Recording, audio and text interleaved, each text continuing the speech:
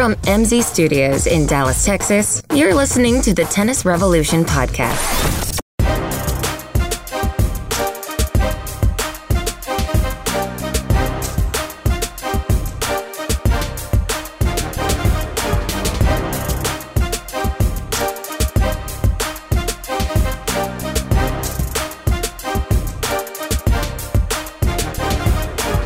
Woo-wee!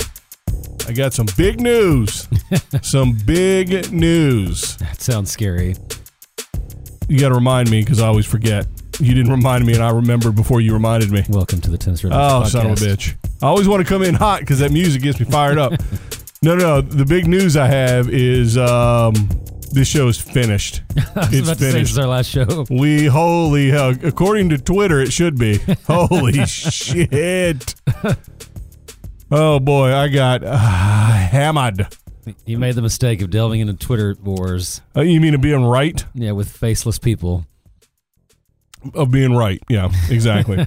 Oh, my God. It's BG Nation. It's his fault. Yeah. And Patrick McEnroe. They had some tweet between them, or somebody sent a tweet to somebody. I don't know how it works, as you probably well know.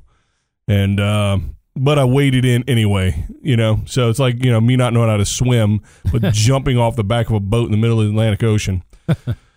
Oh, it was harrowing. I got called a lot of names. Some of them I am. Moron. Somebody called. Sorry, that was me. Yeah, fair enough. Fair enough. Yeah, you got to get them in when you can because you never answer your phone. So, and tweeting just doesn't do it. That sounds very similar to my Twitter experiences or my blog experiences.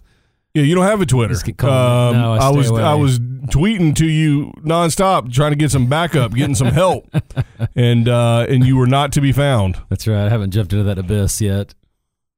It's time. I need you. I need you to be way in the corner, just acting like you don't know me, and then just like dropping in little hints. Throwing in a couple jabs every once in a while. It's like that when you're watching your friend in a fight, and they just get on the ground. You just come in and just give a little kick, and then they're back even again. Yeah, I just need a little helping hand. Just when I get punched and fall out into the into the ring, just push me back into the middle. Right. Holy hell! It was harrowing to say of the least. So it had to do, of course, with the only topic that matters to me, and that's that this is the weakest era in the history of men's tennis. Well, and that's what we hear about every time you watch tennis on TV is how great, Federer, Nadal, Djokovic are. So I think until those guys are gone, I think that's always going to be the main topic. Listen, I may be right, I may be wrong. I don't know. One thing that I do know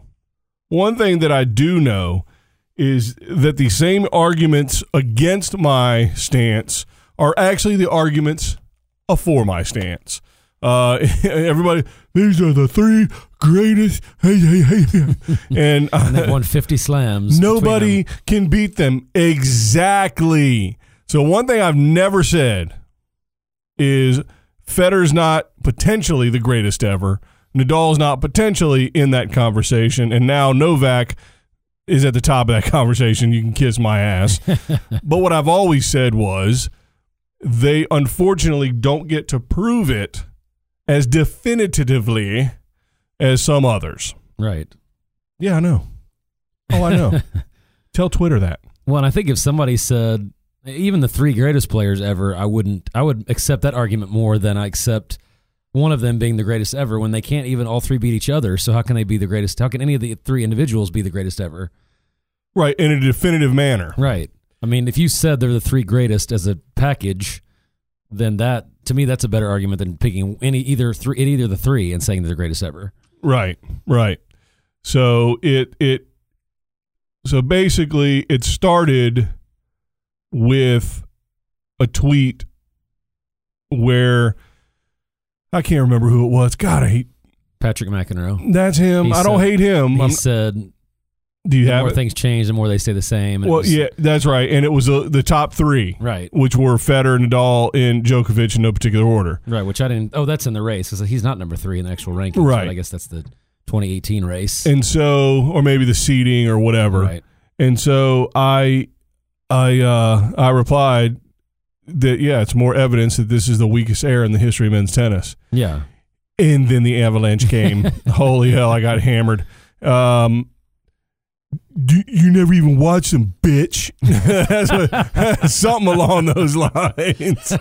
Something along those lines. Quality response. Holy hell. That guy probably posted about 50 comments that day, very similar. So, I mean, of course, you and I are both driving around in Bentleys out in the parking lot of the studio. Is that right? Oh, yeah. Or did you get an Audi A8, which is nowhere near the level of Bentley? But I drove an Audi in New York when I went to the. Yeah, it was such a great car.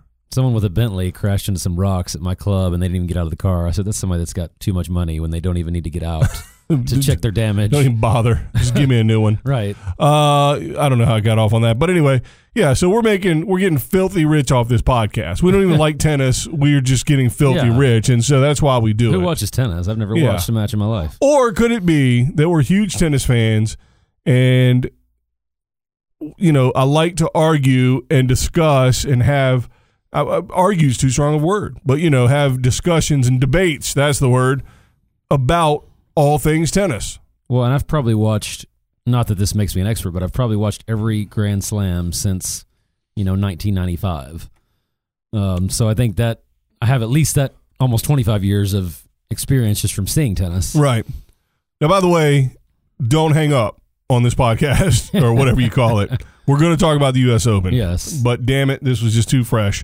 So anyway, obviously Twitter is known for all this garbage, but until you experience it, it's like, whoa, bitch, huh? My goodness, that was not very nice. Right. There were one or two people that had that disagree with me, and I was like, fantastic. Come on the podcast, for God's sakes, because Twitter ain't working for this argument or debate. But I think reasonable people can say, hey, you have three people who are dominating everyone else. And somebody mentioned, this is one of the civil ones, I think, mentioned that, hey, just give the young guys some time. And I'm like, the young guys are in the top 5. Right. The time's not the issue. They're there. So if they still need time, you made my point, sir, or ma'am, or it could have been a puppy. Whoever it was. We don't know how good the young guys are. We're talking about more of those guys that are 24 to 30 that have done nothing already. Right, Dimitrov and Team. The greatest player of all time could be someone that's 20 right now. We have no idea. Well, and that's my whole argument. So the only way this argument, I think, gets solved, except, I don't know, the person that called me a moron and the person that called me a bitch, I don't think they're going to agree. But, and they, listen, if you have a player's name in your Twitter name. Right. Okay, listen, somebody called us biased at some point, too, by the way. Yeah. But if you have anti-Federer. If you have a piece of somebody's name in your Twitter handle, you've lost your credibility. I mean, listen, you may be a little biased yourself, but neither here nor there. I don't mind you being biased.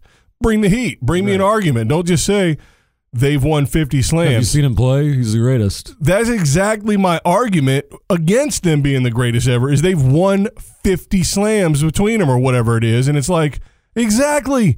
The only way they don't win is when they don't play, because everyone else is crap. Yeah. Relative, you sons of bitches, relative to other eras. So that's the argument, is that, yes, they could be the greatest ever. Right. And I wish they had to go through the gauntlet of having, 15 players, like on the women's side. Serena is going through, several eras. I'm not calling you old. Please don't start with me. But, she's gone through different eras with different, all-timers in her, in that time period. And she is the queen. Yeah. Or king, whatever. It's all the same. Whatever. I'm not judging. You can be the jester for all I care. But the point is, that's the exact opposite situation I'm talking about. She is sitting at the top of the mountain, and she has had to go through a lot of different people who we consider threats to win Grand Slams all the time, her whole career. Yeah. Well, let's say the average, just to make another. And Federer and Nadal and Djokovic haven't, to finish that point, is my point. Well, and to make the analogy to another sport, let's say the average retirement age in basketball is 35. Well, Jordan was playing for the Wizards as a 40-year-old and couldn't make it to the playoffs. Right. And he's undisputed, even with LeBron now, pretty much undisputed, the greatest player of all time. So 5 years past his prime, he was struggling. nobody can dispute that Federer is 5 years past his prime right now, and he's winning Grand Slams. And I'm telling you right now, tennis is more physically demanding than basketball. I don't care what anybody says. Because first of all, it's out of doors. Right. It gets warm. And, it's a team game, but guys came up in basketball and were better than Jordan when he was 40. Right. Who has come up in tennis that's better than Federer at 36 or 37? Right. I mean, it just doesn't. So, as we've always said, he can't be better now than he was 10 years ago. So if your argument is you're a dumbass because Federer is great, is missing the point.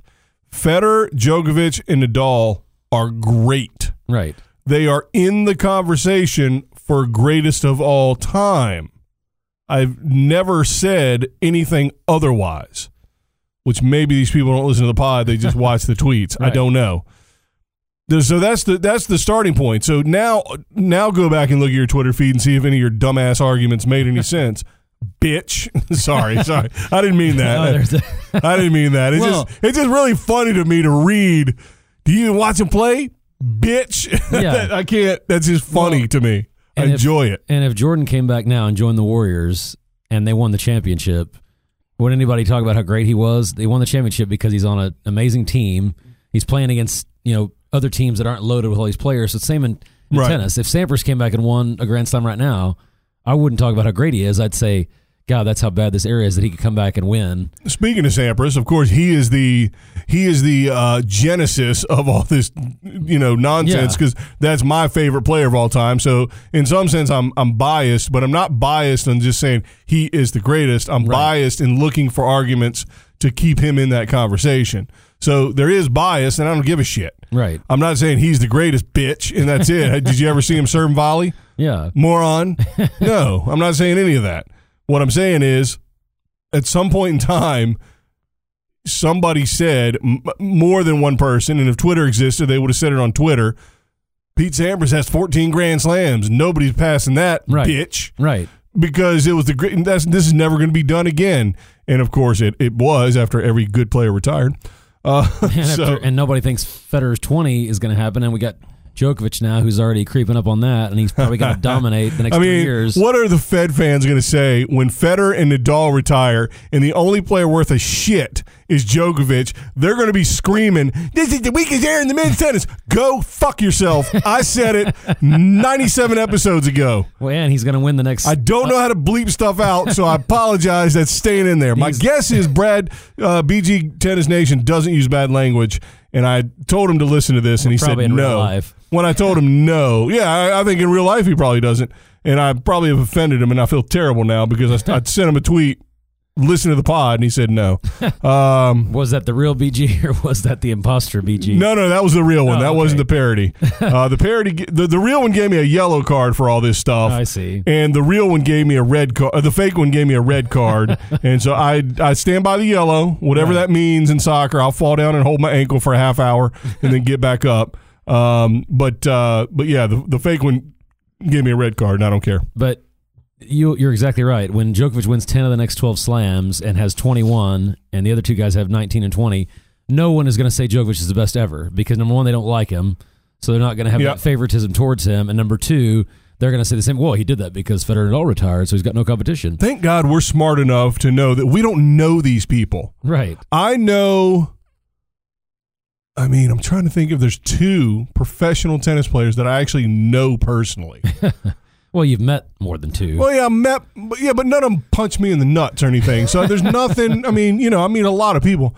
So, but I've hung out in a country club men's grill watching a World Series with Todd Martin, Marty Fish, and James Blake and Jeff Morrison. You don't remember him, do you? Wimbledon quarterfinals. Yeah, baby. And so that was when I was running a tournament, and they were in town for it.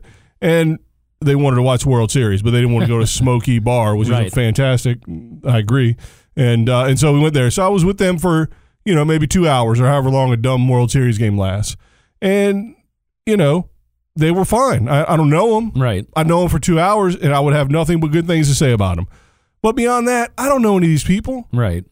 And guess what? They don't give a shit about me at all, and I get it. But that's what allows me to talk about them from the tennis standpoint and not call people morons, bitch. I'm going to do that the whole podcast. I apologize. I can't remember who sent it. I wouldn't say their name anyway. Well, and we are kind of like, the way I am with football, we are kind of like that in tennis, where we're fans of the sport and great matches. I don't think either of us have a huge allegiance towards one player, which makes us a little more objective. Listen, I was watching the U.S. Open from 2002, Pete Sampras' final match. Well, no, I'm sorry, QQQ. And he was playing Agassi in the finale. And it wasn't good, by the way. Yeah. Neither of them played great. They did in spots. I mean, Right. he served his ass off in some spots, but they were both missing a lot of first serves. But you just watch them. First of all, Pete Sampras' serve will hold up in any era, including the next era. Right now and 10 years from now. Yeah. I mean, he averaged $120 something. He could crank it up to $135. Right. And he could paint lines. And he could paint lines under pressure. And on second serve. And his second serve is filthy. His volleys are better than anyone in the game right now. Right. Anyone. Right. I mean, maybe not doubles players, but any of the singles players, they're better than anyone. I saw him hit some cross-court forehands that were as fast as Del Potro's. Man, that's a little bit much. But you know what I'm saying? It was like, I mean, Del Potro is the next level when he hits that cross-court forehand. Right. But you're watching it on TV, and it's not like you're watching the 60s. Right. And but I do hate when people say, oh, well, if any of the top guys now would kill everybody from previous year. I would kill. Right. I was watching Battle of the Sexes Friday night, and my wife and I were like, did they really hit this pace? And we were like, we could have been on the tour if we had a time machine. We'd both be in like the championship for everything. I mean, mixed doubles champion. They look like 50, 60 mile an hour strokes. Jack Sock would be trying to catch your record mixed doubles. They literally look like 50, 60 mile an hour strokes. By the way, it's a stupid argument. Best line of the whole Twitter argument. You said you loved it. I did. Somebody said all this stuff, and then I said, Jack Sock, number 8 in the world, I rest my case. Now, again, if you are put it this way, I don't think they don't understand the argument. I think they ignore the argument. Yeah. Federer, let me say it one more time clearly. Bitch. Sorry. Federer, Djokovic, Nadal. 3 all-time greats. Yeah. In the history of the game. Greatest ever? I don't know. I don't think so. But they might be. The problem is, unfortunately for them, they don't get to prove it because the level of competition they're playing is not to the same level relative to them, because these children that are behind them at 3, 4, 5, 6, and 7 came up at the same time with the exact same equipment, the same training, the same blah, blah, blah as they did. Just like Sampras and Agassi and all those did. Just like, Connors and people below him did. Just like, whoever from the 20s. Don Budge and all them. So you're right. Anybody could go. Sampras could go back to the first U.S. Open, which was in 1880, literally 1880 or some shit. And he would win every U.S. Open from 1880 to 1982. Right. Then he might start to get a little trouble because now, Connors. Even if he had to use the old equipment, by the way. Maybe. That wouldn't matter. Yeah. Holy hell. So anyway, that's sort of all right. Here's a little sample for you. ATP World Tour rankings year-end 1995. Sampras. Year-end 2017. Side by side.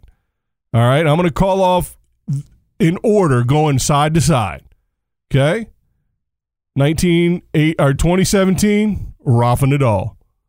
Hey, I know that guy. All-time great. All-time great. Number 1, Pete Sampras. You can say all-time great. Greatest ever. No, yeah, buddy. Number 2, 2017, Roger Federer. Number 2, Andre Agassi. Yeah, so very comparable so far. Number 3, who would win between these two guys? And I think you could send this mother effer back to 895 and he'd still lose.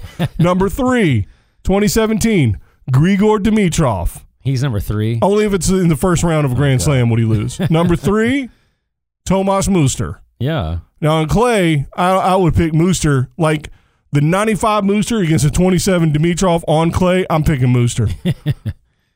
But he's not Gets better. potentially not an all-time great, at least. No. But neither is Dimitrov. Definitely isn't. Dimitrov's not an all-time good. Number 4. Save that line. This is interesting. Alexander Zverev at number 4.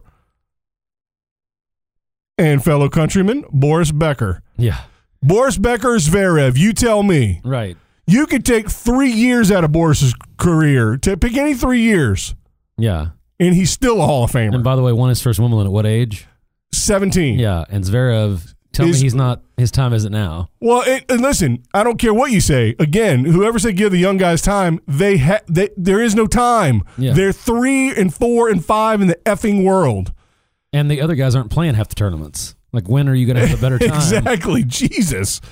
Oh, my God. It's like, here's what happened. Djokovic, Federer, and Nadal, they call each other, hey, well, are you going to play this one? Nah.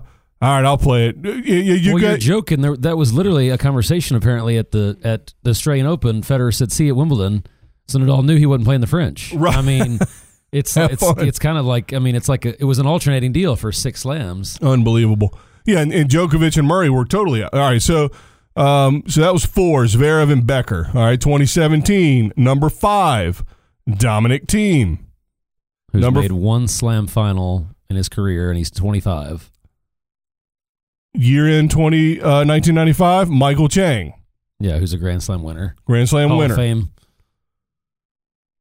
Number 6, here's where it gets a little dicey, 2017, Marin Cilic. We're a fan of Cilic. Yeah, he's won a slam. How about this? A couple finals. Number 6, Yevgeny Kafelnikov. Baller. He's one of those guys that's always, he was like a Halep. Yeah. Kind of. I mean, but not, he didn't choke. But they're, I would say they're at least in a similar echelon. Yeah, that's fair. No, I don't think so. But I think by the end of his career, I think Cilic will be higher on the rung than Kafelnikov. Yeah, and I would say Cilic is probably now really the number 4, even though he's not ranked number 4. Right. Well, here you go.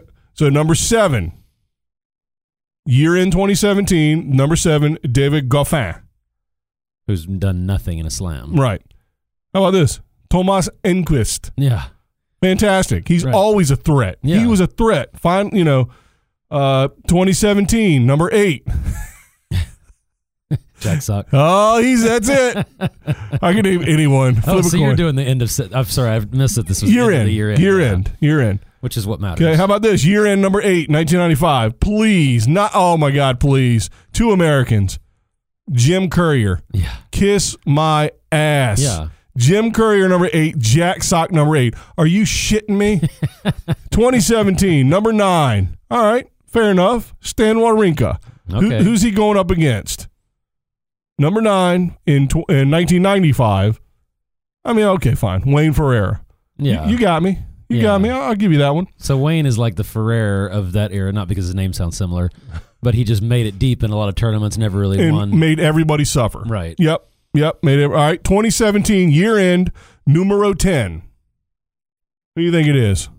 Oh, gee. Well, You think it's like Nishikori was not going then. It's somebody kind of in that level, though. Burditch. Pablo Carreno Busta. Oh, God.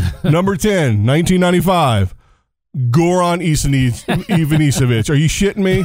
Done. 11, Krajicek. 12, Steek. 13, Sergi Bruguera, who's a beast on clay. Yeah. Number 14, Arnaud Boist. No idea. 15, Marc Rosset. Boist? I've never Andre heard of him. Medvedev.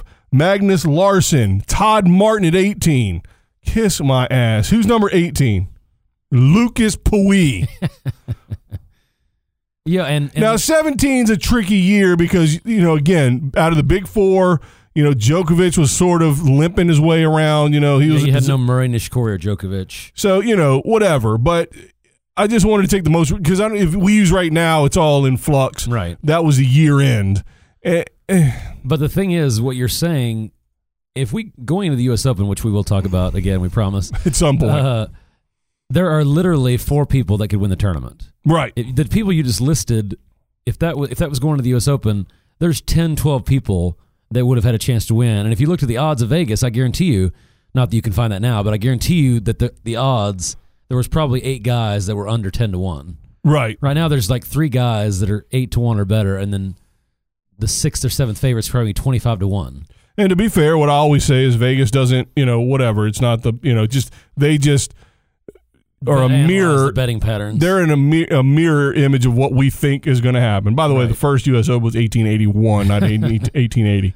Not bad, though, huh? That was pretty good. Yeah, I did some quick math, and I failed. But, yeah, I just think it's – and, again, you just picked 1 year. You might go to, 85, and it might be even worse. It might be even, higher competition. And I think, to me, the easiest way you look at it is all you got to do is look at the scores of these first, second, third round matches, of some of these slams. And when the guy's winning, 1, 2, and 1. I mean, Nadal won a match at the French like 2, 1, and 2 or something. Right. When Nadal wins a set 6-4 and people are saying how tough it was, that tells you. I mean, when he gets pushed at a 6-4. Well, so again, mid-90s, there's other eras too, because if you take me back to, McEnroe, there's nothing different. Mats Wilander, you know what I mean? That's what I'm talking about. Lendl, and, all right, so 1994, 93, let's go 1991. How about, 1991, U.S. Open. Edberg beats Courier. 92, Edberg beats Sampras. Sampras beats Cedric Pioline. Agassi beats Steek. Sampras beats Agassi. Sampras beats Chang. Rafter beats. This is all consecutive years, not one. Rafter beats Rosetsky. Rafter beats Philippoussis. Agassi beats Todd Martin. Oh, that poor fella. Up 2-0. Safin beat Murat Safin. Yeah, there's another guy. Well, and if you did the same thing for Leighton now, Hewitt, it'd be the same 4 names you'd be repeating over and over. And again, those guys are great, but they can only be in the finals every time if their competition level is weaker. Right. Here you go. 04. Federer. Delpo, who beat Federer. Nadal, who beat Djokovic. Djokovic, who beat Nadal. Murray, who beat Djokovic. Nadal, who beat Djokovic. Yeah. Cilic, Nishikori in 14. That was the weird. Yep. Djokovic beat Federer. Wawrinka beat Djokovic. Nadal beat Kevin Anderson last year. Oh, my God. Yeah, and in fairness, we don't know how good some of these guys are going to turn out to be, but would your argument change at all if, although we already know this isn't going to happen because they had their chance last year with all these guys gone, but if Nadal and Federer retired at the end of this year and Zverev wins 2 slams next year and Thiem wins 1 and Djokovic wins 1, would that change anything? Or would it just... I think what would happen if those 2 guys retired, it would be the same guy. It would be Cilic, Wawrinka, and those guys battling Djokovic to hang. If Djokovic wins the calendar Grand Slam for 2 years in a row, then I don't want to see another effing word on Twitter about any of this shit. Yeah, I'm right. And well, yeah, it's just now Federer dropped into if Federer's career started when Sampras's career started. Then Federer might have looked exactly the same. Right. He might have had the exact same amount. He might have had the most ever, and Sampras would have had a lot less, whatever. Again, that part of the argument's not in dispute. All 3 of those guys are all-time greats. Right. But these children are discounting completely the all-time greats. And here's the thing. You start talking about McEnroe, where it's I know he's really, really bringing it home in the QQQ, but that's all fake. Right. But you go back to his era, or the era before that in the 60s, or the 50s, obviously it's going to be a different argument. But that argument doesn't hold. That's not the same argument you're having between now and 1995, because you have, number one, you have overlap. Right. Number 2, the equipment is close to similar. Yeah. I mean, you got the string issue, which is huge. So the advances in string technology compared to even the 90s are still huge. But which Agassi acknowledged, by the way, and his style of game, he would have been the Nadal of the 90s, right. By the way, if he had the same kind of string Nadal does. But yeah, so you have some overlap where some of these guys played some of the all-time great ever and played them tight, right, when they're old. Yeah. So that's where it comes from. And these people on Twitter played them tighter than anybody, young players that should be in much better shape than they are. Andy Roddick, please come back and prove my point. Please get in shape, work hard, and get back on the tour. please, and prove me right. Would that prove me right? If Roddick came back and was making it to the third round or the fourth round of Grand Slams, I would quit podcasting. I would move to an island and live on the beach. In other words, homeless. And and that's it. I'd quit because I'd be so right. And that's that would totally happen if he came back and dedicated 6 months of training. He could be in the top 30. No question in my mind. Right. I don't care what anybody says. Well, and I'll give you a better NBA analogy. Mainly if he had me coaching him, of course. And I'm not a huge NBA fan, but it just always, to me, Racist. compares. But LeBron has made 8 finals in a row. The number one reason he's made 8 finals in a row is not because he's the greatest of all time or one of the greatest of all time. It's because he was in the Eastern Conference. Right. And the reason you know that is because he lost like 5 or 6 of those 8 in the finals. So if he was in the West, he would have lost 5 of those 8 years. It's possible. So in other words, it's possible. That's a similar argument, but the difference is it'd be like if Djokovic didn't play at all. He just trained all year, and he only got dropped in for finals of Grand Slams. Yeah. And every time he dropped into the finals of Grand Slams, he beat, Federer or Nadal. Right. And then be like, oh, okay, so everybody else sucks. But I'm saying he made 8 finals in a row and got his ass kicked because he didn't have to play the best players in the world. Federer wins 20 slams because he's not playing the people that somebody played in the 90s. Exactly. That's so it. LeBron is still amazing for making 8 finals, but he did it, not having to play the best players. And again, it's not Federer's fault if the best players aren't playing. Now, you've said that many times. Right.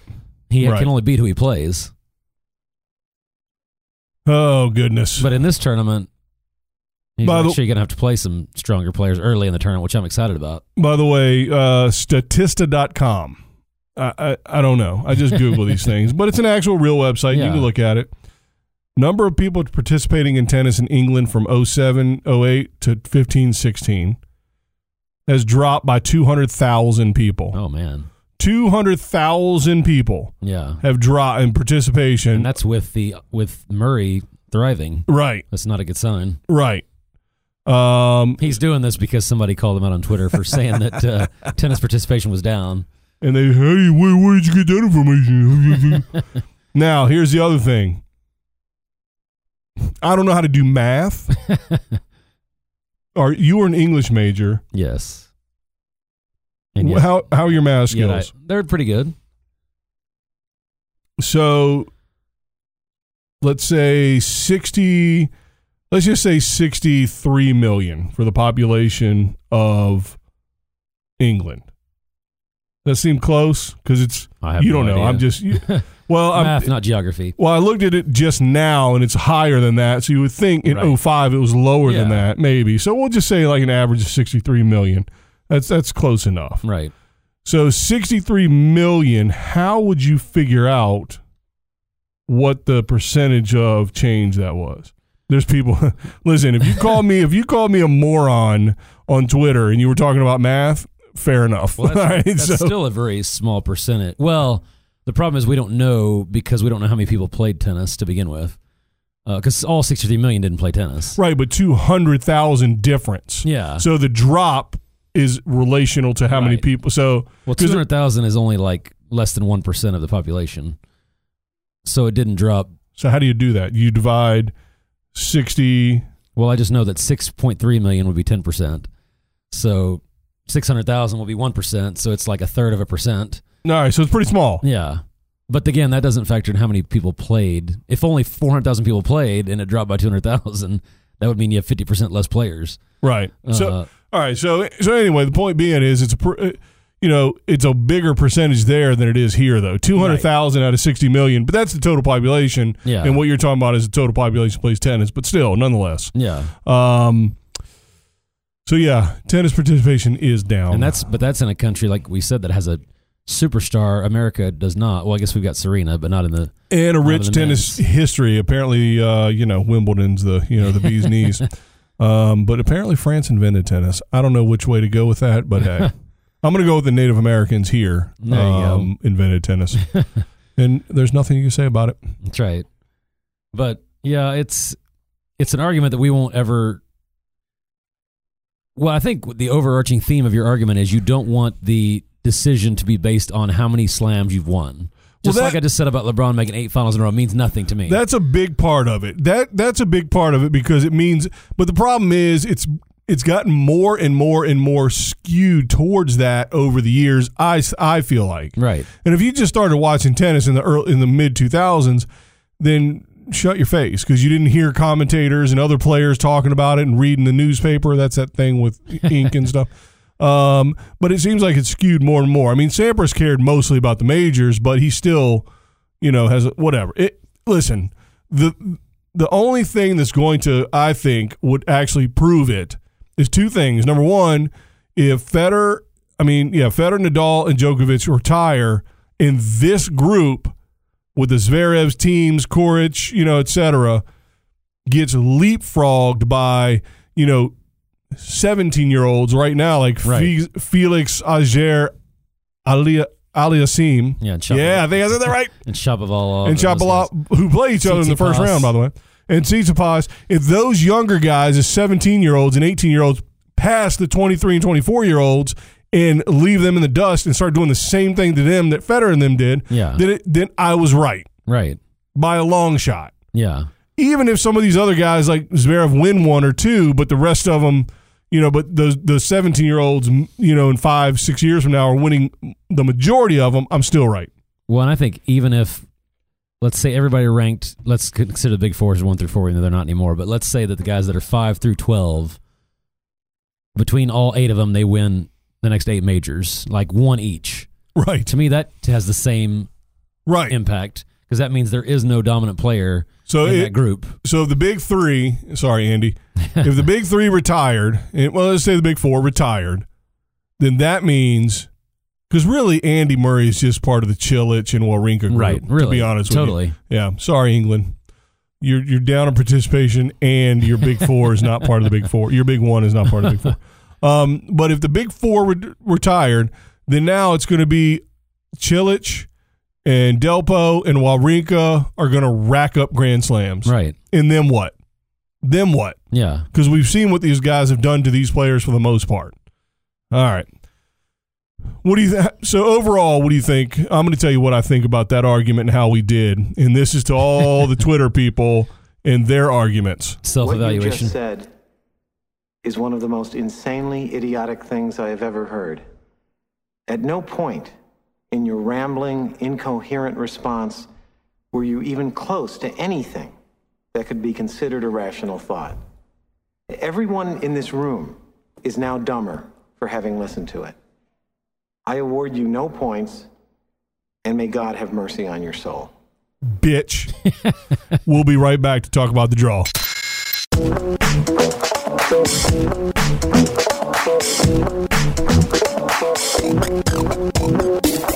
It's time to join the revolution. Go to our website, tennisrevolutionpodcast.com, to get the latest episodes, email us your questions and comments, or give us show ideas.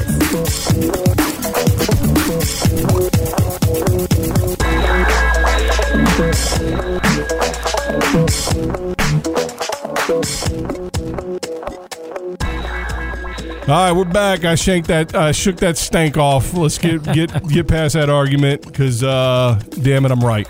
The U.S. Open, baby. Yes, contrary to our hostile first half, we are really excited about the U.S. Open. We do have to defend ourselves once in a while.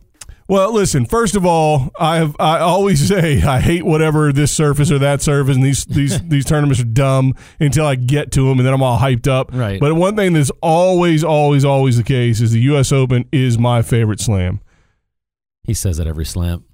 Not true. Yeah, I do. I say the U.S. Open is my favorite slam. The night matches are the best. I cannot – there's no comparison to U.S. Open night matches. I hate this new logo, though. Oh, God, I hate it. Somebody talked about that with me a few months ago, and we saw it, and we were like, really? That's the logo? Listen, the Fireball thing was outdated. I get it. Right. But this thing, I don't even understand what it is.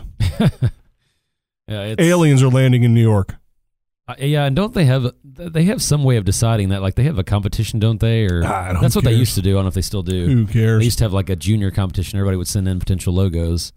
Yeah, but they don't change it enough. Let's let kids decide the logo of a multi-billion-dollar organization. Well, and they don't change it enough to be they only do that to sell more merchandise, I would assume.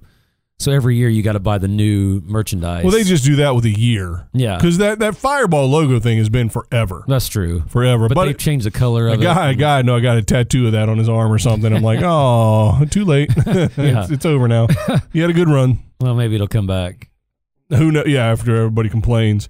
So listen, so you're exactly right. One of the big things about this tournament that gets you hyped up is, well, specifically night matches, but generally, and what that means is it's New York and it's American, baby. Right. So night matches, all the hollering and all the degenerates that they let in at night, from New York City. That's one of the things that makes it an American event, top to bottom. Right. Well, I feel like for whatever reason, this slam, probably because we're American, but the three criteria I told you about slams, this one always seemed to satisfy all three of those. You've always got young players up and coming.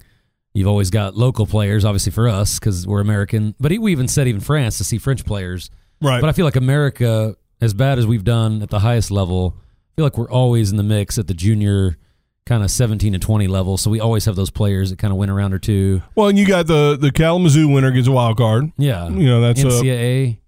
Yeah. Champion. And men and women. And I guess maybe there's a girls junior champion that gets one. Well, and then they have just so many wild cards. So there's always opportunities.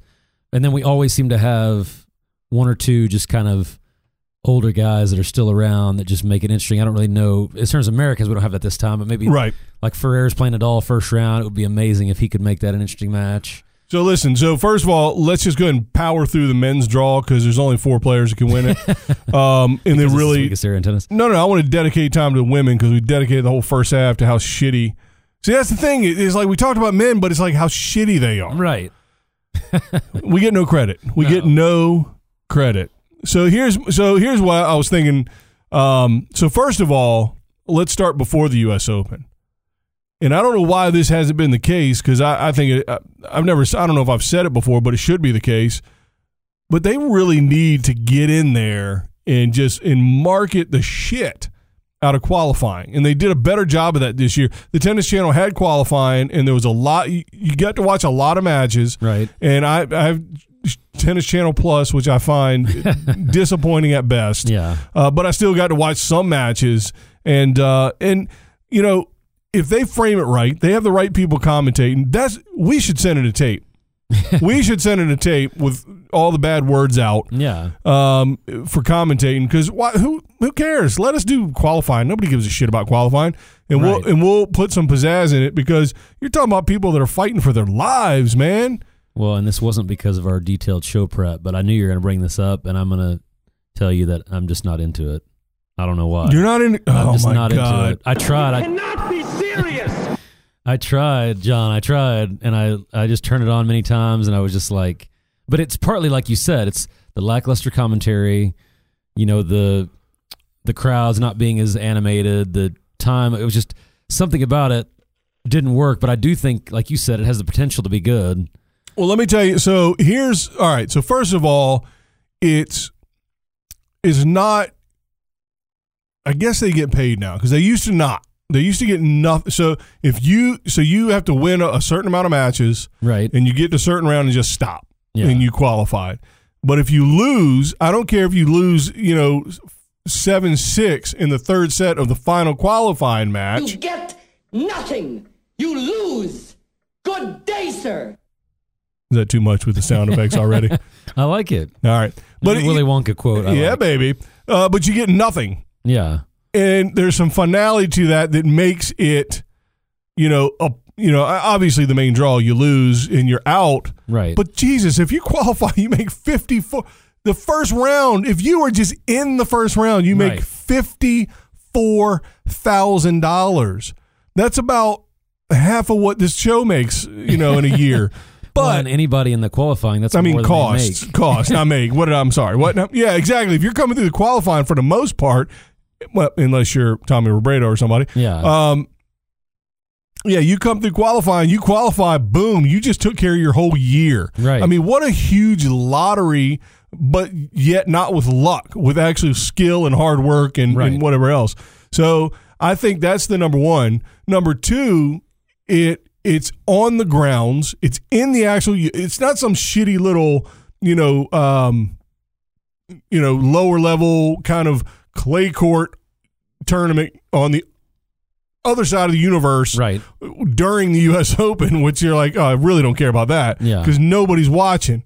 That's like in some dark corner of the world, and we've got the real thing going on here. Well, this is part of the real thing, and so it's New York. It's packed. It's loud. It's I think it's free still for attendance. Maybe not. I don't know about that. New York, you bastards. Yeah, I don't think it is, but I could be wrong. It should be. It should be free, and it should be mayhem. It may be a general admission. There may not be an assigned seating, but I still think you have to pay something. Gotcha.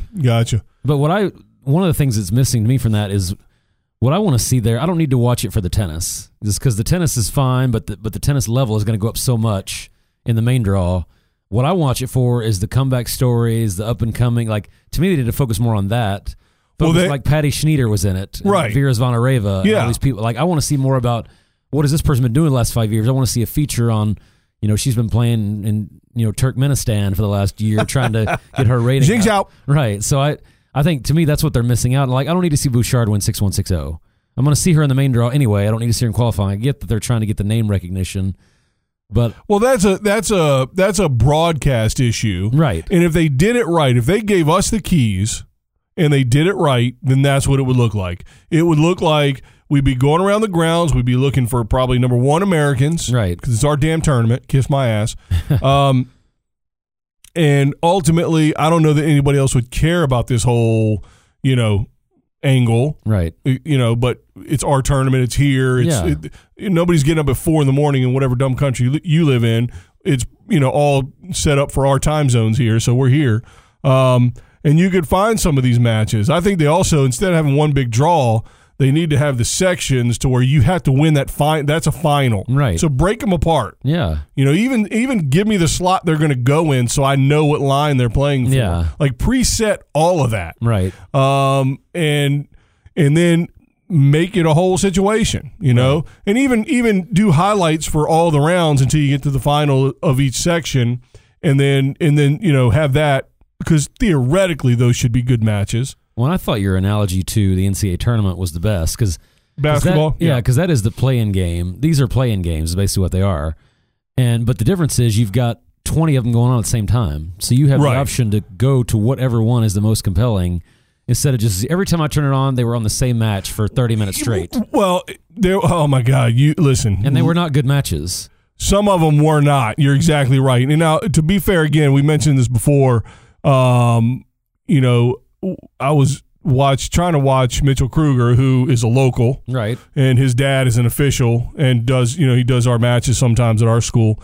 And I was trying to watch that knockdown drag out with a former UVA player, Kwiatkowski, and they were on another match with Felix Auger-Aliassime. Right. I think I got that right. Aliassime against Chris. Like dictator. With exactly. Baron Cohen. Yeah, exactly. He's French though, so there's no chance of that. French Canadian. No chance of him taking over anything. Against our American Chris Eubanks, and it was 7-6, 5-1. Right. Meanwhile, Kruger and Kwiatkowski are in a battle. Kruger's battling back to try to get back in the match, and it was a knockdown drag out. And and they're showing this do that. I get it. If Serena Williams is kicking the shit out of some nobody, I get it. You still see. I don't even get that. To me, that's one thing tennis has got to change. I get it. I don't like it, but I get it. It's like Serena Williams, the most popular player, in the U.S. probably, American player anyway, in the U.S. And you got to show her because you think you're panicking and you've got to make ratings decisions. Yeah, to me, there's no rating decisions to make in qualifying. We don't know who any of these people are. I mean, who is Abe Bolt? Is that Usain Bolt's cousin? I don't know who that is. Oh, we talked about her at the Wimbledon. But that's not a her. That's a him. Oh, we talked about... You're the worst. Is he English, though? I don't know. We talked about, wild cards at Wimbledon. I think that name came up. Australian. Oh, it was Australian Open then. We were talking about, Australian players that could do something. Oh, yeah. But Look no, at they've the got memory on Brad. They've got to get out of this, we have to see the end of the match. Did you not get that reference? Pull Pulp Fiction. No, see, there you go. You've lost me. Damn it. You shouldn't lose me on that reference, but you did. But no, to me, they've got to get out of this. We have to see the last point because we don't. Like, I don't need to see 6-2, 5-1 the last game. I just don't. Right. Flip over when it's match point and show me the last point and Show me replay. It doesn't have to be live. Exactly. Absolutely. And you don't have to tell me it's a replay. Just say, oh, match point over here, and flip over, and Right. it could be 10 minutes later. I don't know. I'm not there. So there's just something about them having to show this last game every time just drives me crazy. Right. They do that on hockey where they have the if you're on the NHL channel, they're not showing a game. It's just kind of revolving sort of peek in type, Right. It's like the Red Zone Network. Exactly. And they won't tell you whether it's live or not, but you figure out it's live because, man, every time they peek in, they score. That's incredible. Right. What a great game. Yeah. No, it's because they, back tape it and hold it and then play it. So you're exactly right. And here's a way to test how the logistics of that would work for the production teams and the announcers and all that is do it during qualifying and do it when you are trying to put together, a package for the Tennis Channel who decided, hey, let me do the qualifying because you're an asshole because any tennis, the more tennis, the better. And so if we can really get after it on qualifying, I think that's fantastic. That's like watching American Idol for the next Kelly Clarkson. Right. That's true. But I think just the way they, like you said, that was a terrible. I hate American Idol, and I maybe know one Kelly Clarkson song. Not on purpose. She's lovely, but local. But no, just like you said, it's the way they run it. I think they had probably 2 commentators. They just had one court they wanted to cover, and they made that their feature court. But they just don't understand that tennis is not. They might not have had a lot of resources dedicated to all the courts. I don't know. I mean, that's what you look into. But I think it's either do it all in or don't do it. Because if you half-ass it, you're going to get bad results. And you're like, oh, well, this sucks. Yeah.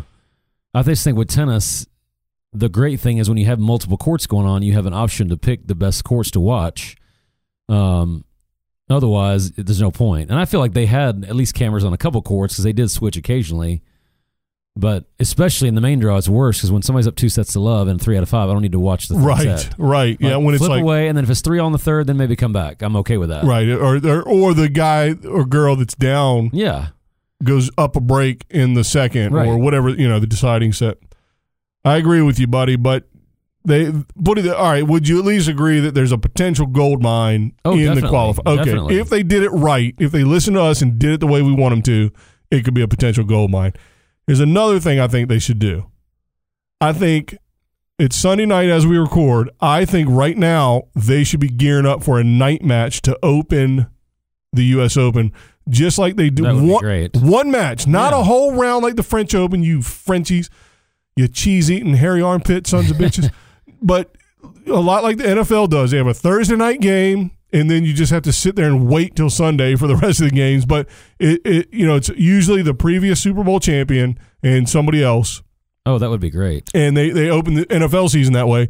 That would be awesome. And you could do the 2 defending champions back to back, or you could just do one of them. Alternate every year. Do men's 1 year, women 1 year. Yeah, or put them on ESPN2 and Tennis Channel, and then test the ratings. Sorry. But, I mean, there are a handful of matches that even in the first round, you're like, whoa. So, for instance, like Jack Sock and Andriazzi. Sock's the 18th Is that seed. going to be televised? He's seeded. He has not won a Grand Slam match this year. But how has the USTA not figured that out? As much as they're geared toward money, how have they not figured out? How about Misha? Well, no, it's Misha Zverev. Never mind. Well, we got Wawrinka Dimitrov as first round match. We have Shapovalov, Auger Ali. Damn it, I had it. I've said it twice in a row. Aliassime. Yeah. The countrymen and friends. And Nadal Ferrer. Nadal's defending champion. That would have been a great opening night match. Yep. Delpo, Donald Young. I'm looking also for Americans potentially.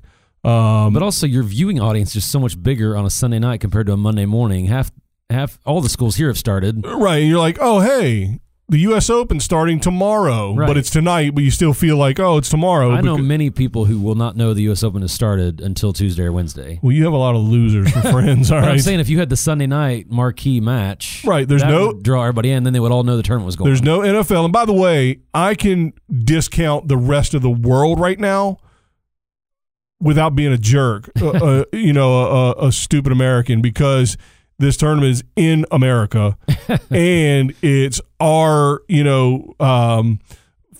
federation, as it were. It's not a federation, but whatever, that's making the decision. So that's why I'm discounting the rest of the world. But I think ratings and all the rest of it would be fantastic Oh, definitely.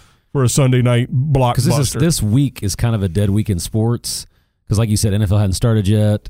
MLB's like kind of reached that dead period where nobody cares as much. Right, because you know who's in and who's out Right. pretty much. Yeah, but you got Wawrinka Dimitrov, Yeah, that I'm excited about. first round, potentially. Dimitrov could lay an egg. I think that's got to be the night match based on what I was looking at. Well, I'm talking about for the potential Oh yeah, exactly. first round. And you know what? You could also maybe potentially do. I'm trying to think if you could do them both. One men, one women. That'd just be a long night. Right. I think that wouldn't work. Because the problem is too. Now they do. Would you do all that ceremonial stuff on the Sunday night then instead that they do tomorrow night? They do all the anthems and America the Beautiful, and they always have a singing group, and they all do all that. Would you move all that to Sunday night?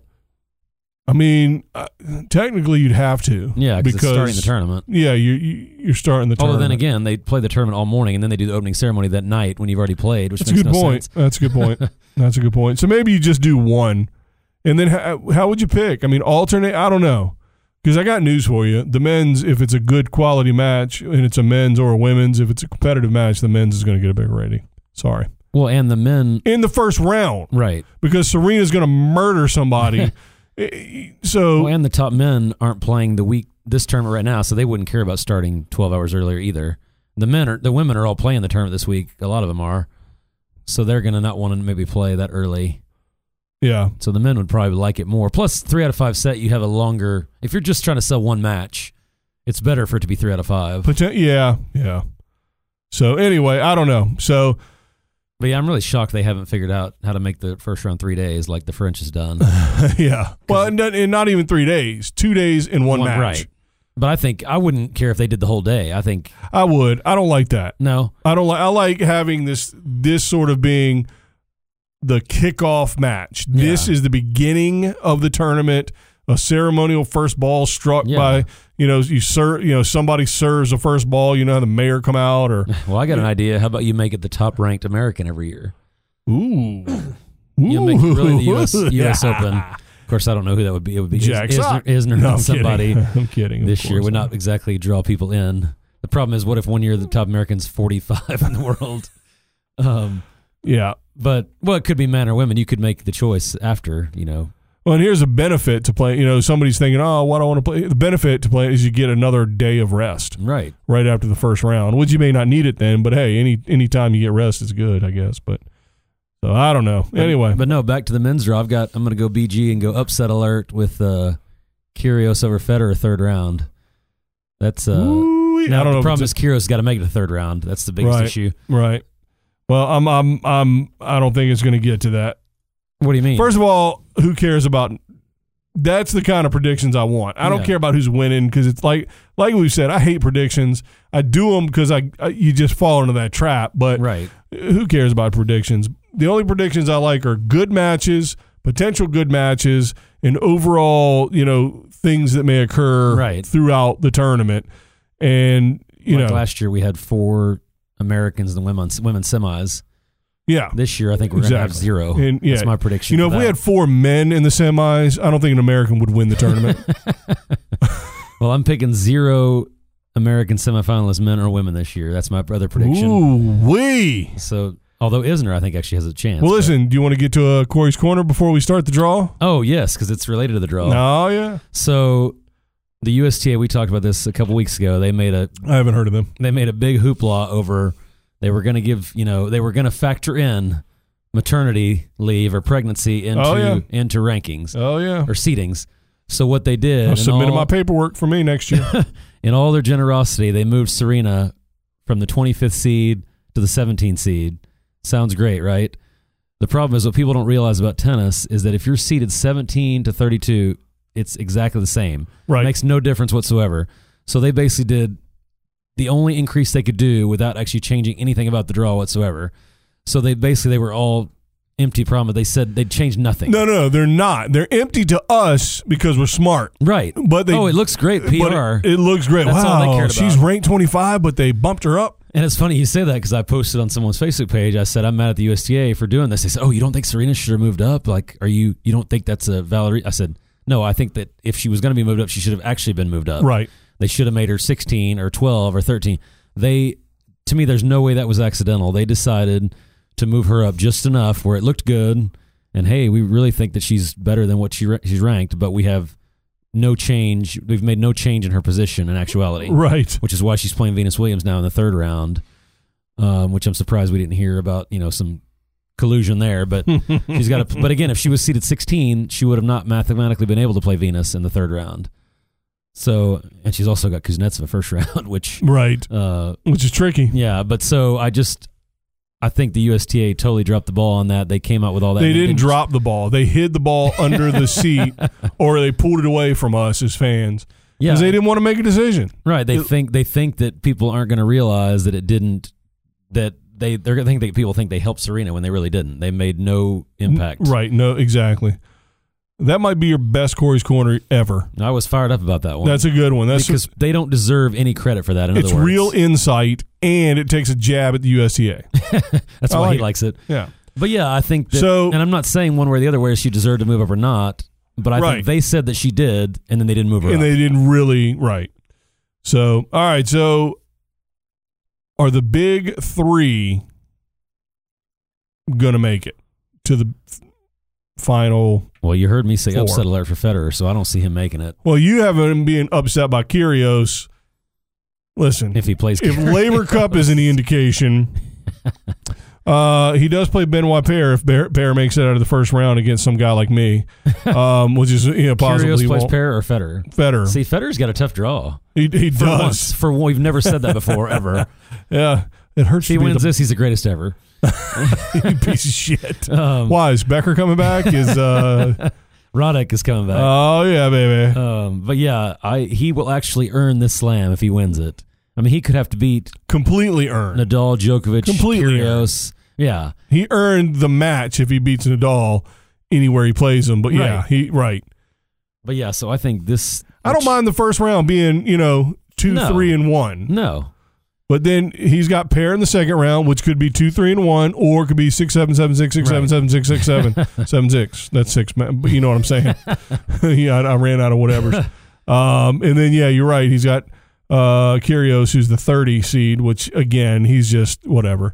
So hopefully he's healthy and well and whatever. He's the kind of player though that can take Federer out of his game, right? Which is there's not many people that can do that.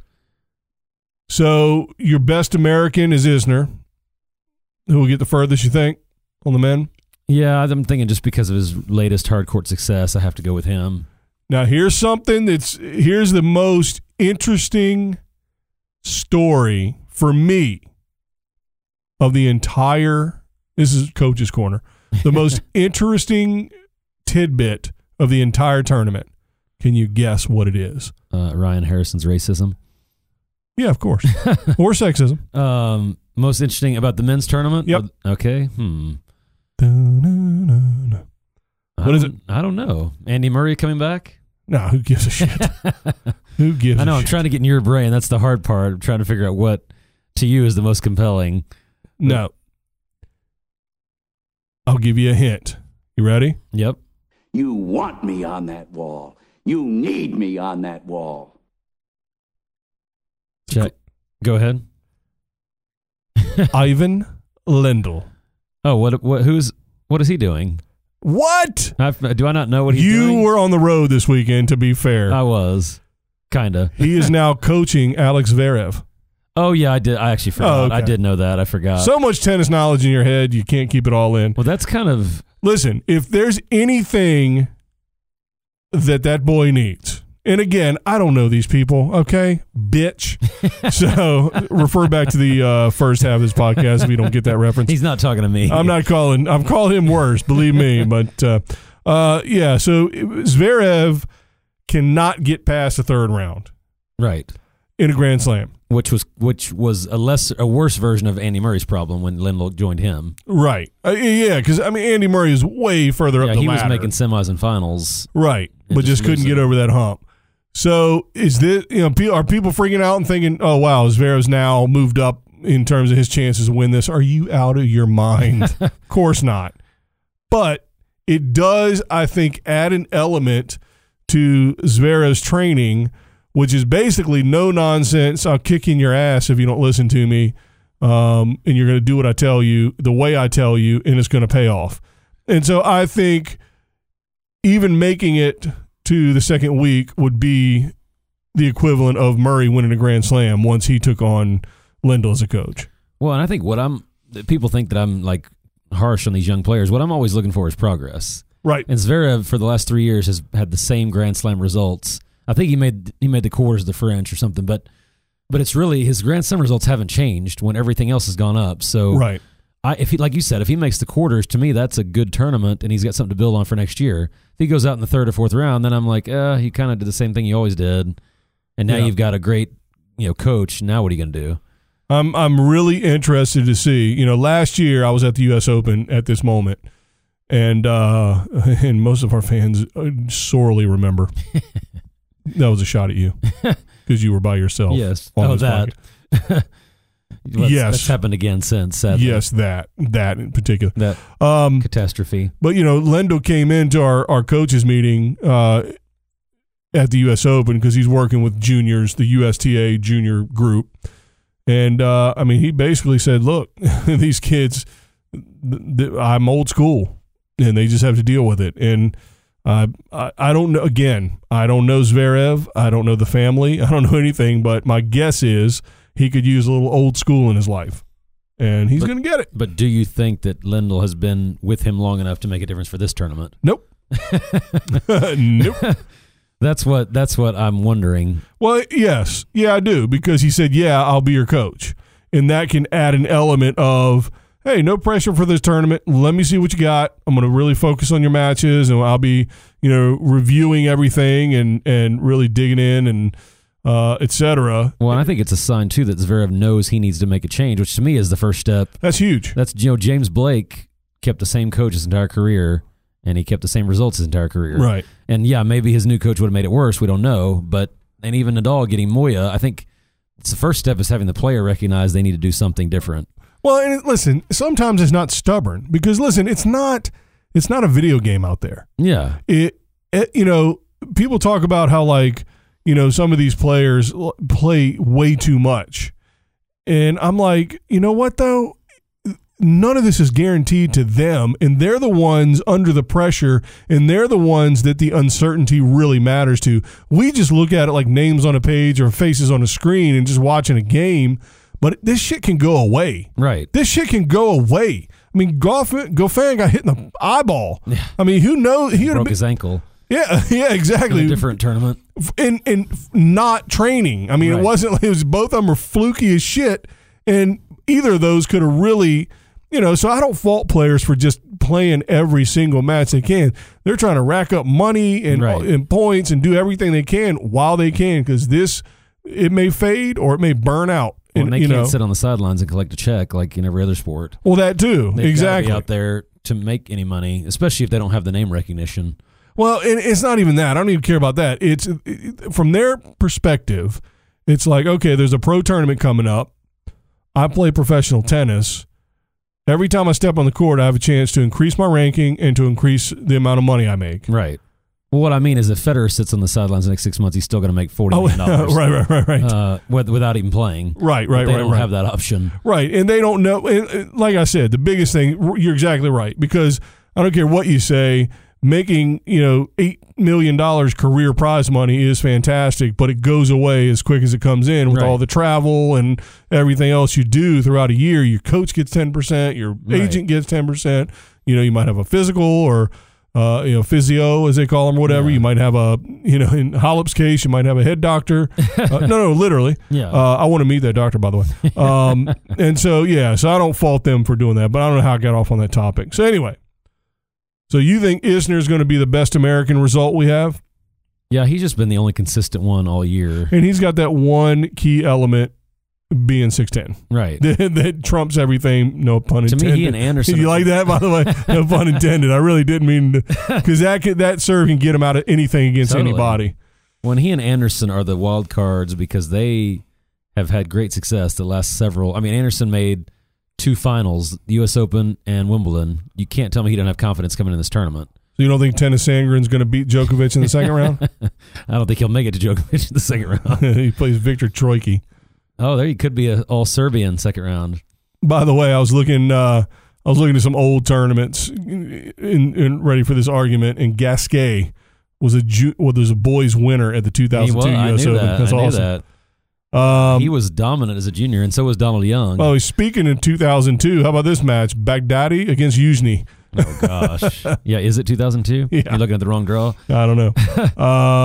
One of the people that Federer won one of his slams against, by the way, Baghdadis. Yep. In the strongest era in history of tennis. Was it? He's beaten Baghdadis in a final. Right. And then he beat Tsonga in a final. So he's won a couple against some lesser competition. But probably Sampras has too, and Agassi too, maybe. But whatever. Different topic. So we feel like that. We feel like that the 1 seed Rafa, the 2 seed of Federer, definitely going to make it to the semis. No, because I'm picking Federer to lose to Kyrgios. Oh, that's right. But Djokovic and Nadal for sure. And then I don't know where the draws break out, but I see potentially Isner or Anderson making it to the semis. No, I like it. I did say no Americans in the semis. So I guess Isner has to lose in the quarters, but close enough. Maybe we'll have somebody new in the semis. That would be nice. Like we had last year, Carreño Busta. It's hard to believe that was just a year ago. So is Hollop a lock to get to the semis? No, because I don't like her draw. Okay. Not as bad as playing Maria last year, but she has a pretty rough draw to get there. Maybe. Which in some ways is good for her, potentially. Right. Well, I mean, the first 3 rounds, I don't... Pavlyuchenko, yeah, Kova. Kanepi to me is that one. The very first match, she is so hot and cold. You have to get Hollop away from the dock. Right. If you can get her away from the dock and get the engines going, then it's all right. So getting her away from the dock is the first before she sinks. And I think Kanepi is a hard hitter enough where she can do something. After that, like you said, I think she makes it past that. She's smooth sailing for a few rounds. How quickly does Serena lose? I mean, I would not be shocked if Kuznetsova beats her. Right. I would be shocked if Venus beat her if they play in the 3rd round.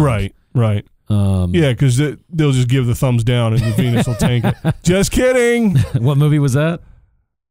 We referenced that recently. Boxing movie. Yeah, with the guy from the airplane movie. James Wood. Louis Gossett Jr. Yeah. What is it called? Diggstown. I was about to say Dogtown. The tie adjustment and then the thumbs down. Yep. Okay. Sorry out there, everybody. Back to the women. No one knows what that movie is. But now, are you freaking out about anybody that has won recently, like Cincy? I mean, Cincy or whatever the other thing was. Yeah, I mean, I think Connecticut. Yeah, Burton's. I mean, it would be interesting to see. I feel like in the women's, and this is true for the men's too, I guess, but I feel like a lot of times winning those tournaments actually hurts you coming into something like this just because you've got a lot of court time.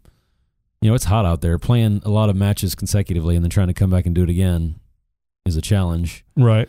Yeah, so I don't really think that translates necessarily to success. I don't even know who won the U.S. Open series. Much as we talked about it, I never saw the final standings. Did you? I don't either. I have no clue. And don't care. It's got to be, I would think, Halep, but who knows. But I did see Konta and Garcia first round match, which is crazy to me. Yeah. How Konta has fallen that far. Yeah. To not even be seeded. Right. But yeah, there's to me enough interest. Like for me, the draw in the women's is more, all the matches are interesting to me, whereas the men's, you have to really pick and choose. And maybe the ones you choose are more interesting than the women's, but the women's as a whole to me is more interesting. Yeah, and I think that's where we're at typically. Yeah. That's where we're at typically. Well, we don't get to go home and watch a You're totally right on that. That was how awesome would that be? That would be so great. Sunday night, right nothing now. else on. Yeah, I mean, like, what am I going to watch tonight that's not... Qualifying's over, too. You can't even watch qualifying. Right. Get your popcorn ready. Well, I've got one thing I'd like to say about most of my thoughts and ideas. 60% of the time, it works every time. Just saying. Just saying. What was that? No, I was going to say Black Panther. What's it called? I think that might have been the that actually what was that might be It is Panther something Panther. Yeah, but it's from Anchorman. See, I could get God, some we're movie stupid. references occasionally. We're so stupid. I'm sorry. I'm so stupid. This is all my doing. I got to come up with some new things though, but I probably won't. No. It's just too hard. I don't know how to do it. I have to look at, I have to Google the instructions on how to put it in there every single time I do it. I'm like, shit. Maybe I should just There used to be a ton of sites for clips, and then right.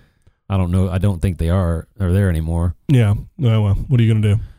What are you going to do? But anyway, we are excited. It's a crescendo, but then as soon as it's over, I'll be depressed. I am looking forward to the Laver Cup when it's over, but but that's really about it. Will Sock win a match? Ever? Oh, at the U.S. Might Open. be just as reasonable of a question. He will literally finish the year with 0 Grand Slam match wins if he loses tomorrow. Surely you can't be serious. I am serious. And don't call me Shirley. By the way, we haven't rehearsed any of this. Not at all. Corey He's getting pretty good at the board. Corey will fully attest to that we've done no rehearsal as per usual. But I mean, to be 0-4, to play all 4, so don't miss any from injury, and be 0-4, there can't be that many players that will do that this year. By the way, how about what's his name, who is the Grand Slam lucky loser? Oh, I haven't seen. You haven't? Oh, damn Someone got in already? Oh my God, who was it? Hold on, I'm going to find it. Everybody's yelling. There's a player that has gotten into every Grand Slam this year, all 4. As a lucky loser every time? As a lucky loser every time. Oh, is it Trungiletti? No, I don't know. He was in the French. He's a... Damn it! I don't know. I can't remember. Everybody out there knows. Everybody out there knows. That's pretty hard because it's like a 1 in 16 chance. Yeah. Which that also means he lost the final round of qualifying all 4 times. Fair enough. I wonder if he won. Has he won a match this year in a slam? I don't know. Yeah, you're asking me too many questions. I don't know.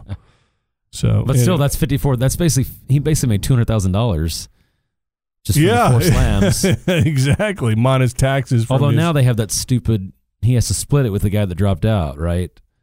They have that weird rule that I hate. So they don't. So the guy doesn't stay in the draw and retire. He gets half the money anyway, just for being in the draw or something. It's weird. I don't remember. Yeah. Yep. That's the way they've stopped all these retirements in the first round because they don't give those guys all the money, but they give them some of the money. Right. But still, I mean, he's getting way more than he normally gets, I'm sure. Yeah. If he's that low ranked. Right.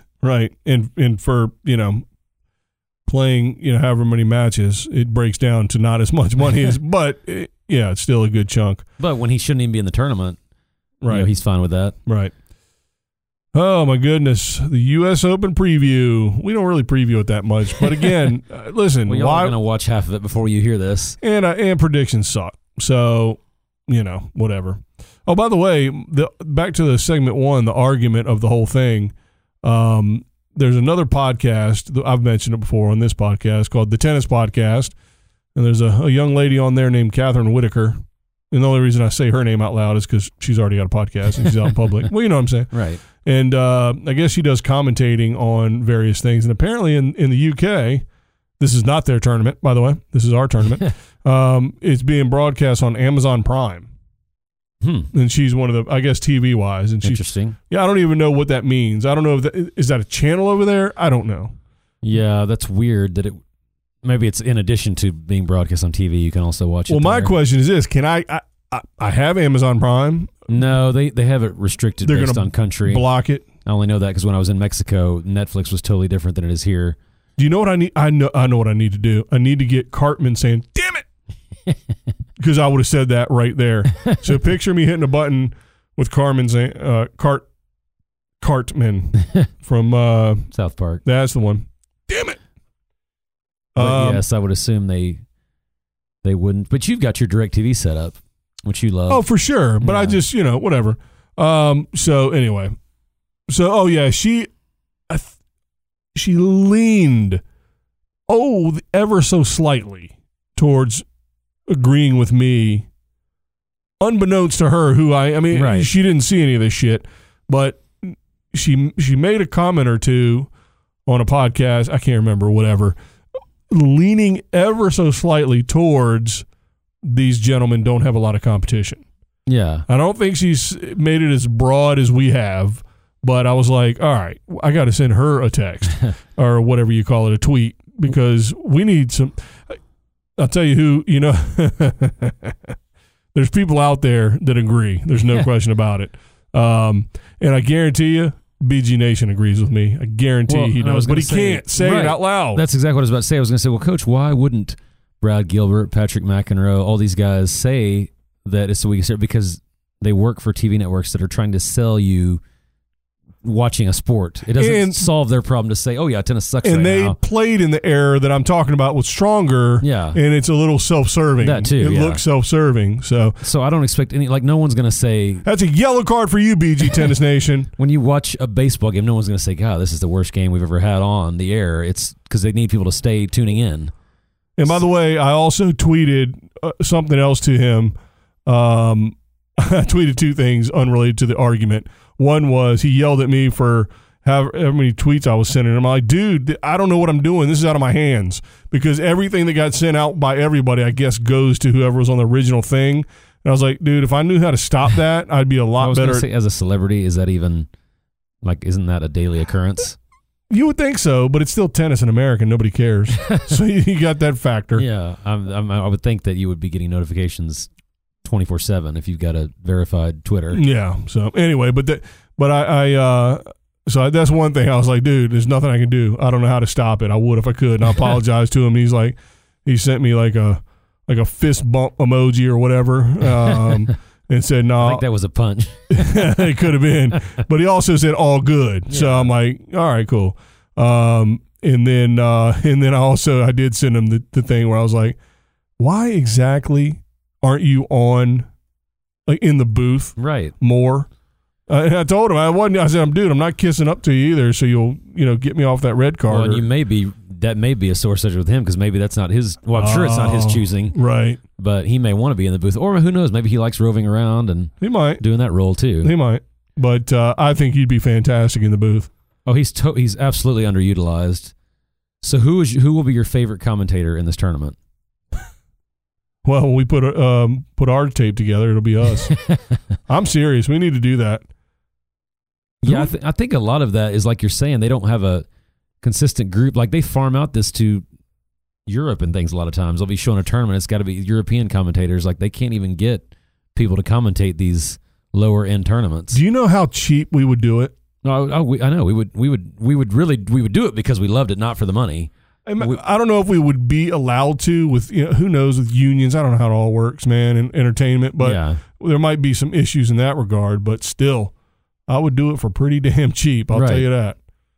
And it would be good too. I wouldn't say bad words or anything. I wouldn't call anybody a bitch. And we wouldn't talk about how much they sucked when we were watching them. We would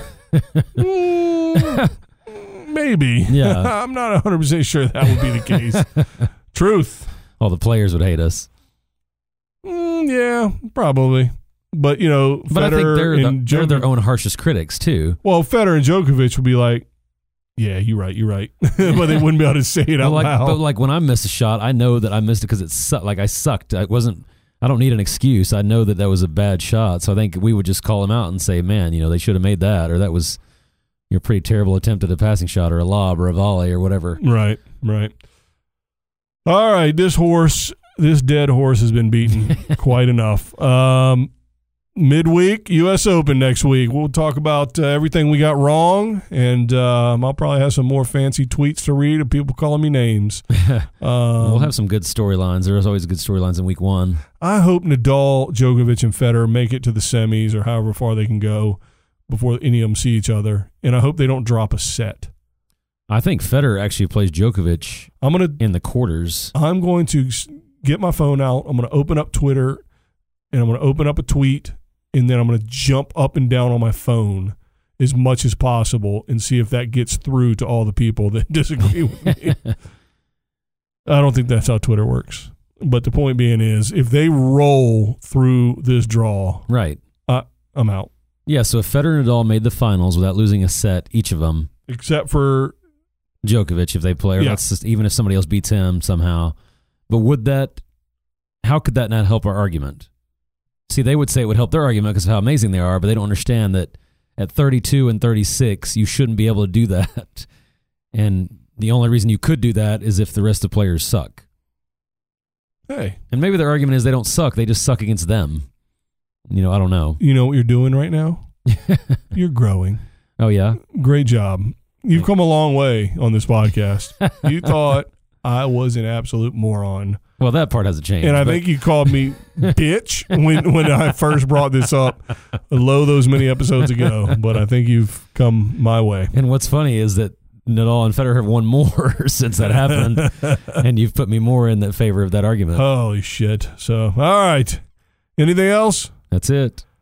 Oh, what a hell of a week we've had. By the way, great job not mentioning Winston-Salem or Connecticut. No problem. They don't need to. No. They're fine. Qualifying was more interesting to me than that. Exactly. And then what a week we're going to have. The U.S. Open, baby. The American Slam. It's here. I cannot wait to start watching tennis. In the meantime, while you're watching tennis, don't tweet at me, please. Please don't tweet at me. And hopefully BG Tennis Nation has watched this or listened to this podcast, and hopefully he's under a different impression than he was when I first tweeted him, because I'm sure he thought I was an idiot like all these other people just freaking out on Twitter. I'm actually a normal human being who has normal conversations, which a couple of people on Twitter did. But hopefully he listens to this, and when I see him at some point, he'll give me the little high sign that, like, yeah, you're right, but I can't say it. But yeah, you're right. And then I'll feel vindicated. And I won't even sell them out. I won't tell anybody. But it'll be just nice to be vindicated. So anyway, get on all your platforms and whatever it is. Retweet, Instagram. That's not a thing. Because you can't Instagram what I don't send. And then Facebook, our fan page. Get on all those things. There's some form or fashion of Tennis Revolution. So figure it out. You're smarter than I am. Figure it out. And send all that out to the fans, to all your friends, so we can increase and do all that stuff. And the biggest news of this week, what do you think it is? You mean after this is over? No, just like right now. What's the biggest news you could possibly hope for? Oh, from the tournament? No, just in general, in tennis in general. Oh, well, who knows? It could be anything. That's what I like about it. I don't know. 100 Instagram followers. Oh, yes. Hit the century mark, baby. 100 and not one picture sent. Not one. I really appreciate everybody out there who gets it, who gets this gag, and you follow Instagram knowing. Listen, I follow. If you promise me you won't bother me about anything, I will join whatever your crap it is you want me to join. Just don't send me a bunch of shit. Right. Well, this is perfect for you then, because I don't send any pictures. So congratulations, whoever. I want to send nothing to the 100th follower. I don't know how to find out who did it in order, but they're special to me, and I'm glad you don't want any pictures because you're not getting any. And so let's keep growing that just to be absurd, just like the rest of this podcast, and I appreciate it. Please help us with the social media because we suck at it. Ask Brad Gilbert how bad I am at it. And but spread the word because we don't know how, but we want to keep growing. Listen, the reason we started this damn thing is to really get a voice for tennis out there, and American tennis in particular, and I definitely think we're doing that. We're growing steadily, but I want to get some big jumps here, and it's up to y'all to help us do it. So appreciate y'all listening out there, and until next time, thanks for joining the revolution. Bye, guys. American Slam.